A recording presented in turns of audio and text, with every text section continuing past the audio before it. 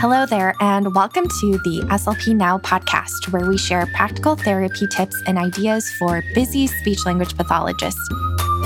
Grab your favorite beverage and sit back as we dive into this week's episode.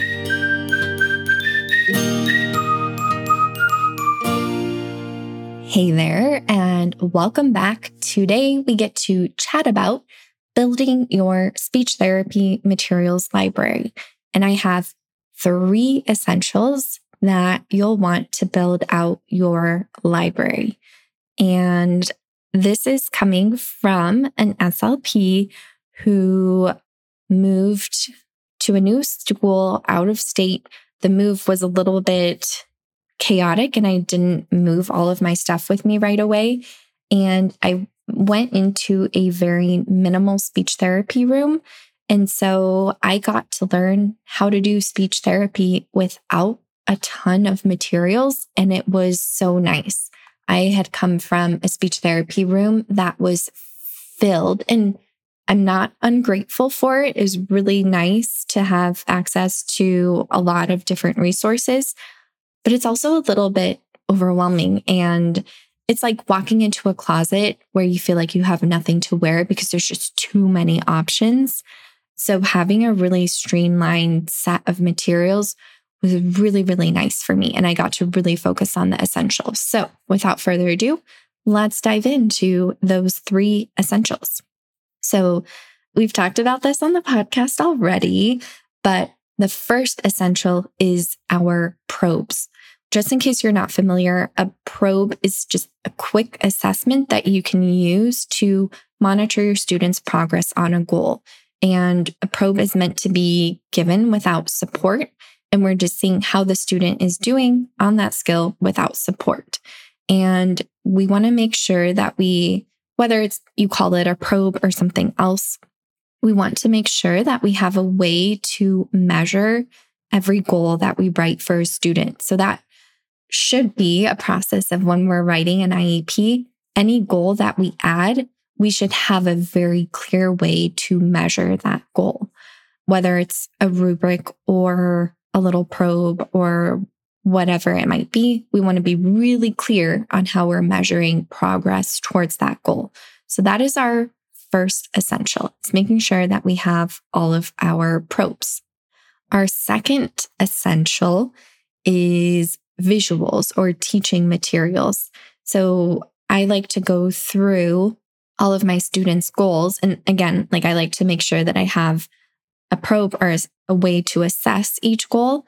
And then I also want to make sure that I have a visual or a way to teach that skill to each student. So for an articulation goal, I might have some placement visuals. And then I might also have some, whether it's in my brain or on a cheat sheet or a piece of paper, elicitation strategies for that sound, maybe facilitative concepts, whatever will help me teach that skill to the student. I want to make sure that I have those resources. So far we have a way to assess, and then we also have a way to teach the skills. And if you listen to the podcast on how to structure a session, this might sound a little familiar because the heart of your speech therapy session is assess, teach, practice. So we have tools to assess, tools to teach. And then the third step of the core of a therapy session is practice. And so then we need materials to practice skills. And what this looks like for me are therapy units. So I am a huge fan of embedded practice. There's a lot of research supporting the use of literacy-based therapy and just functional context to target our students' skills. So I like to use a lot of books. I do science experiments. I have vocational videos that I like to use with students working on more functional language, like ordering food at a restaurant, for example. So those are the types of units that I like to use. And one, they're very relevant for my students. And then they also are language rich, and I'm able to target all of my students' goals using those language-rich activities. And we'll have more podcast episodes, and a lot of the podcast episodes in the archive will have more of those therapy strategies. But just to recap, like the core materials that we want to have. So we want to have our assessment tools. We want to have the tools that we're using to teach skills. And for me, this is typically some visuals. And then our third essential is to have our therapy units. So whether they're like book units, article units, whatever that might look like.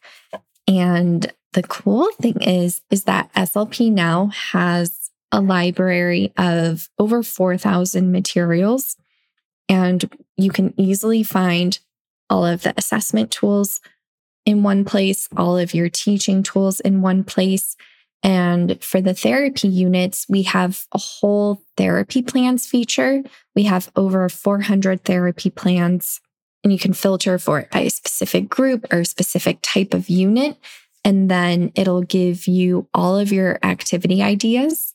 And then it'll also give you supplementary materials. There's digital versions so that you can click and go if you don't have time to prep, but you can also access materials if you want to print and or laminate anything to use in your sessions. SLP Now is not required to implement this. I've built my own probes by just writing the questions on a piece of paper and putting it in a binder or adding it to my student's goal card. It doesn't have to be anything fancy, but if you are feeling kind of overwhelmed starting to navigate this, or like, what visuals would I use? Or how do I build my cheat sheet for how to teach basic concepts? Or how do I put together a book unit or whatever it might look like? SLP Now has all of those resources ready to go and organized for you. So those are our three essentials and what it looks like. And I would recommend, if you're feeling overwhelmed, maybe just pick one student and then maybe pick one group to start with one student, grab assessments and visuals for their goals, and then repeat for each student in the group, and then try and find a unit that would work well for them.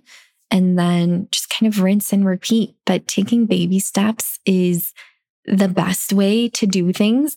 I mean, I think that's the only way to really make meaningful progress. So just start small and start building those materials, especially if you listen to episode 158 on structuring a therapy session. You can see that how much easier your sessions will feel and how much less prep and planning you'll have to do with a really simple system. So I hope that this little recap was really helpful. Do let us know if you have any questions, and we'll see you in the next episode. Hope you have a fabulous week. Thanks for listening to the SLP Now podcast. If you enjoyed this episode, please share with your SLP friends.